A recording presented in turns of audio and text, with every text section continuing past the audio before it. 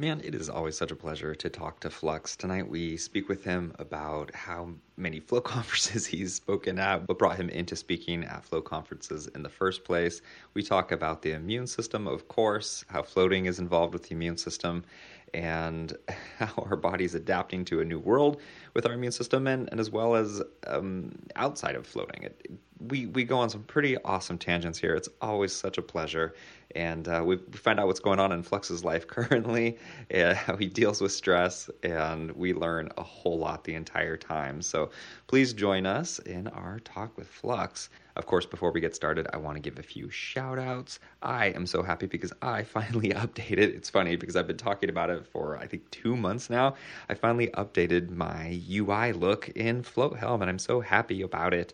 I made the colors when clients go in to schedule actually match the branding colors that we have for the float shop. The header now has a beautiful float image at the top, and it just feels good. So thank you, Flow Helm, for constantly updating not only Helm on the back end, but also on the front end. It's already such a simplified, beautiful UI that clients really enjoy. Not as much with our previous scheduling system. And now it's just that much friendlier. FloatHelm.com is where you want to go to check out FlowHelm if for some reason you aren't using them already. They also make the barrier to trying it out super, super low. You can schedule a tour, have them walk you through everything, make sure it actually works for all the different pieces of your business, whether you have classes, whether you have a sauna, whether you have floats, LMTs. They do all these different things to make sure that it works for your business. And they even make sure that your LMT doesn't get scheduled too often so that, unlike a float tank, LMTs can have some burnout. You can build that into your schedule for your LMTs, which is just incredible. I love it. FlowHelm.com is where you want to go. Also, a big shout out to Isopod. Isopod is the float tank manufacturer making the Isopod, which is a very spacious, simplified, beautiful float tank that we absolutely love at the float shop. And it's also built with beastly parts.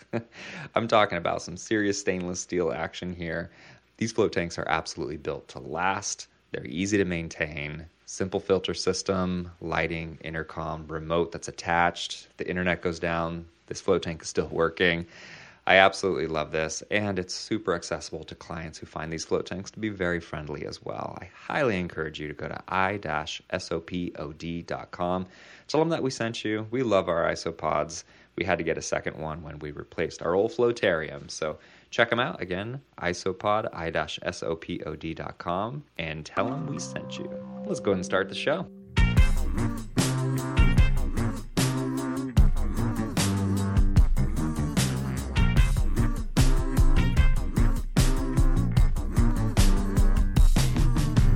Welcome back to another Art of the Float Conference special episode. We've got Drew here, who, last time he said he was going to be in the background, but Drew had all the good questions last week with Steven. And this week we have a very, very special guest, MC Flux. Welcome to the show, and thank you for being here. Thank you for having me. I'm very happy to be here. There's been a lot of change in your life, I would say, since... When was your last float conference that you spoke at? I mean, I've spoken at every year's float conference since. So I spoke at 2018 in person, 2019 in person, and I did 2020 virtually. So, and Flux, for those who don't know, how did you become a speaker at your first float conference? Oh, goodness, that story. How do I tell this briefly? I got to grad school. Everything went wrong. I had to find a new mentor. I met up with a researcher named Dr. Christopher Lowry, and I needed a way to fund my summer. And Dr. Lowry said, well, I have this float project. And I said, what? And he was like, it's a float project. You got to analyze some immune data. And I was like, okay, I can do that. And him and Dr. Feinstein gave me a project, and they thought it was going to take me the whole summer, and I think I did it in like a weekend. And then they were like, "Who is this guy?" Dr. Feinstein was like, "Who is this? What is going on?" And that summer, I went down to Tulsa and visited the Laureate Institute for Brain Research, and then I just got very rapidly sucked into that world. That was 2017. So then, over the course of 2017, 2018, I started doing all the work that went into my 2018 Float Conference talk, and sometime in June, I think Justin or Dr. Feinstein said to me like, "Hey, you should talk at the Float conference," and I was like, "The what?" And he was like, "Don't worry." He's like, "This is a thing," and I was like, "Okay," and I had no idea what I was getting into, and then I got to, it was at that theater in Portland, and I was like, whoa, and got on the stage, and just, I remember my talks tend to have a lot of slides because I illustrate everything myself, so I will go through a lot of slides very rapidly. I've been starting to incorporate more animations as I learn how to do more of that stuff, but especially in 2018, I think I had like over 200 slides for a 30-minute talk, and everyone was terrified. I remember going in there, and they were all just like, do you know what you're doing? Like, what?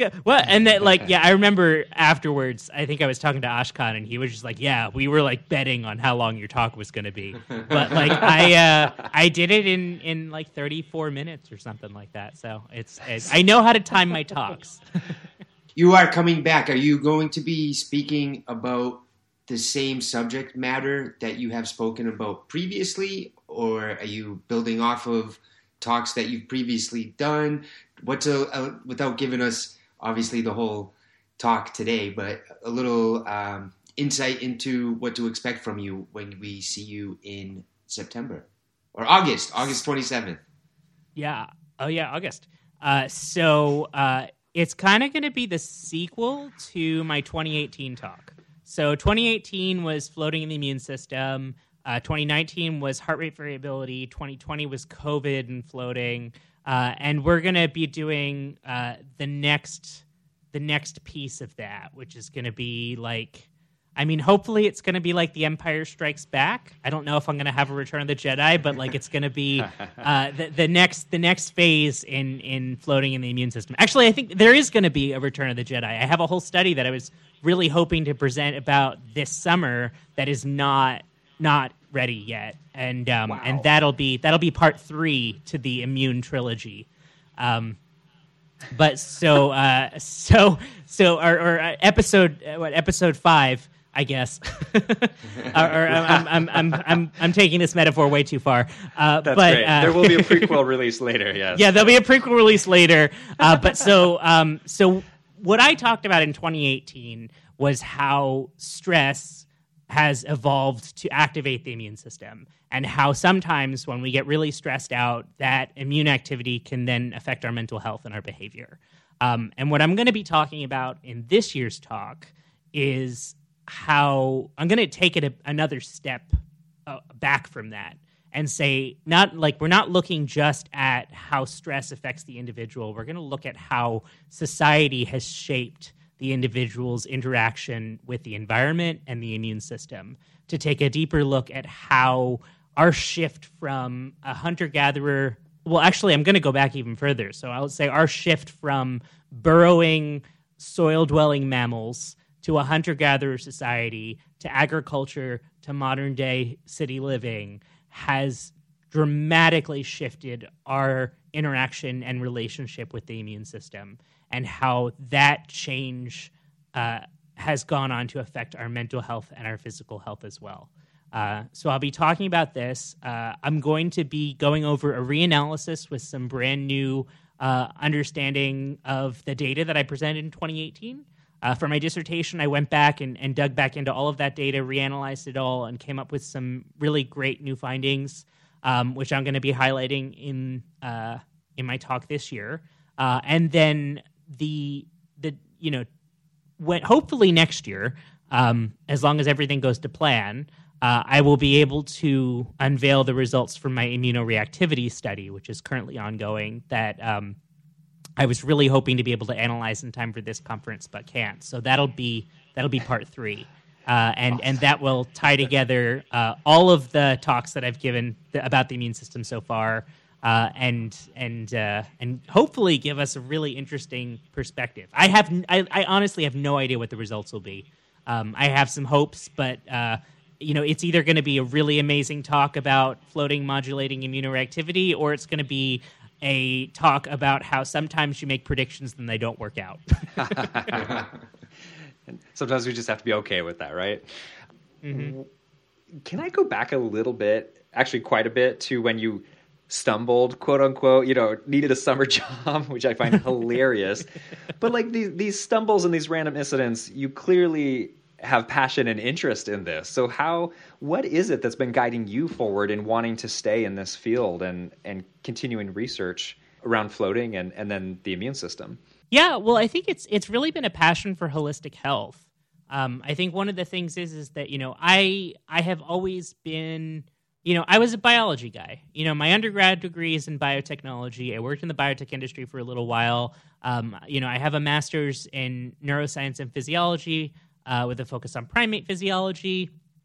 Studied the primate brain and the visual system on a neuroscience, like a cellular level. I've always been kind of little picture and how that affects the big picture. And it wasn't until, I would say, 2015 when I decided that I wanted to go into clinical psychology because my whole thing was that I need to be doing work both with people and that helps people. And that was how I decided to go into clinical psych. But I knew it was a big pivot for me. So I worked for a clinical psych lab for a little while, the lab of Dr. Lauren Alloy at Temple University. And she works with adolescent mental health and mood disorders. And what I stumbled upon in her lab was that she was doing all this work looking at the immune system and its effects on adolescent mental health, but no one in the lab really understood like the immune system. And I don't mean that in like a bad way. Like I'm sure Dr. Alloy did. Like she was in charge and I'm sure she understood what her lab was doing. But like I was working, in the trenches with a bunch of research assistants who were there for summer jobs or were trying to get experience like I was. And none of them really knew what was going on. And so I took it upon myself to figure it out. And that was the first version of the talk that I gave in 2018 at the Float Conference. Wow. I gave in January of 2016. And the thing that I love about this, like what I've stumbled on, is that it really shows how integrated our health is, both physical and mental and emotional. Like all of our well-being is tied together. And the immune system is one of the superhighways that does it. It's not the only one. There's a lot of other ones, including the microbiome, other hormone systems, but the immune system is this amazing superhighway that somehow connects our physical and our mental health. And I am so passionate about that. And what I'm really passionate about is about finding therapeutics that capitalize or make use of those pathways, as opposed to us really trying to do things one by one. And I mean that, I'm sometimes I feel, I'm very much in favor of pharmaceutical approaches, but sometimes I feel that, we are zoning in on singular pieces of larger puzzles with a lot of, complex pharmacology. And I really think that, by taking a look at, interventions that really, tackle this problem from a larger level and look at it from a systems perspective, I think that actually benefits the person as a whole and also can complement pharmacological therapy. I think that, when we're doing everything together, and approaching the body as a system, as opposed to, oh, this neurotransmitter system needs to be fixed, or, oh, this hormone needs to be changed. When we really think about it from a whole, we get better outcomes. And so I'm super passionate about any type of therapeutic that allows us to do this, which was why my entire dissertation focus was on novel therapeutics for mental health. It was about, these different therapeutics that really have systems level changes and influences. And so that's what I'm so passionate about with floating, is that, floating is this, systems level therapeutic. It really kind of swoops in. It does a lot of different things. We're still figuring out everything that it does and why and how on a mechanistic level, but we do know that it's incredibly positive for wellness. And so the research that I've done is really to investigate what role it plays in the immune system. And now, obviously, I think as anyone listening to this podcast probably knows, floating affects a lot of different body systems. But I am partial to the immune system because it is such a unifier and, like I said, such a superhighway for really merging a lot of these different portions of ourselves. And so that's what really keeps me interested and involved. But this is a similar reason why I'm interested in psychedelics. This is a similar reason why I'm interested in heating. It's all of these are different therapeutic processes that affect so many different avenues of the body. When you say heating, what was that? I'm sorry. Oh, that was in my dissertation. Whole body Sorry, hypothermia. I don't remember. How dare you? I know you were there. No. You know what was going on? I was fixing a float tank while listening and watching were you? your dissertation. Yeah. No, that's fine. That's Not fine. to say that I'd remember anyway, but I do remember very specifically working on a float tank. I'm just giving you crap. It was great irony. Yeah, no, so a big portion, a third of my dissertation was looking at whole body hyperthermia, which is whole body warming. So the warming that was done in the experiment that I was taking a look at was done in this device called the Heckel device, in which you kind of it separates the head from the body, and the reason for that is because heating the head can have different confounds on studying warming's effect on the body, and so we wanted to isolate the effect of warming the body as opposed to warming the head. Got it.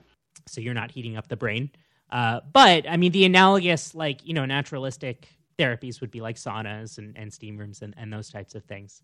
And it had a dramatic effect on depression. The people who got heated up had decreases in depression that lasted out as long as we measured, which was 6 weeks. And it appears that changes in the immune system played a role in some of those antidepressant outcomes. And so that was kind of what was a part of my dissertation. I'm also currently doing a work with Mass General and Harvard about hot yoga and its effects on the body and the immune system. So I've been kind of continuing some of that thread as well. May I pry a little bit and ask, what techniques do you use for your own mental health and wellness? Well, I'm working on getting floating regularly back up and running. One of the things that I am really working on is I am like not by nature a physically active human. And it has been something that I've gone in and out of phases of. I've definitely had several periods where I've run regularly in my life. I'm coming off of a period where I have not been physically active for quite a while. Working on your dissertation kind of will do that to you. Can't imagine. I know, right? And so one of the things that I'm really trying to figure out is how to bring physical activity back into my life.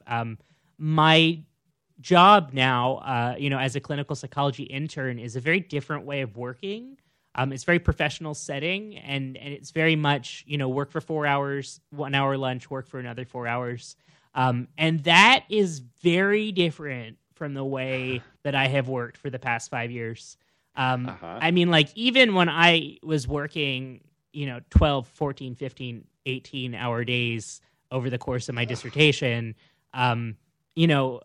I could just leave whenever I wanted to. I could get up and take a walk. I could go take a break for an hour, go get lunch with a friend. It was never dictated to me exactly when I needed to work, when I needed to eat. And right. It's I'm only in week 2, and I'm already realizing that it's very stressful in a physical way that I wasn't quite expecting. Interesting. And it's one of the things that's really motivating me to try and figure out a much more regimented physical activity schedule. And I'm not sure if this is joining a gym. There's a CrossFit near me I'm thinking about maybe joining. I feel like I've constantly looked down upon CrossFit people, but it might be my time to actually do it because they have good accountability. I was talking to someone about it recently. I was like, this actually seems like it might be a good fit. I don't know yet. But so there's that. This is a weird thing about me. I have a really hard time with mindfulness, and everybody has a hard time with mindfulness, I get. But like for me, paying attention to things can be really aversive in a really weird way that I have yet to really understand. And I have always struggled with mindfulness because paying attention is just like, it hurts. Like paying attention to my breathing, paying attention to my thoughts, it just ends up being really challenging and aversive, and then I end up never doing it. And what I am trying to work on now is to make space for non-directed thought, and I'm just calling it like brain breathing, as opposed to like paying attention to my thoughts, just allowing my mind to wander, which for me is big because my mind is constantly doing things. And so I'm trying to figure out a practice for that, and then maybe that'll get me some more baby steps closer to actually doing mindfulness, or not. I don't know.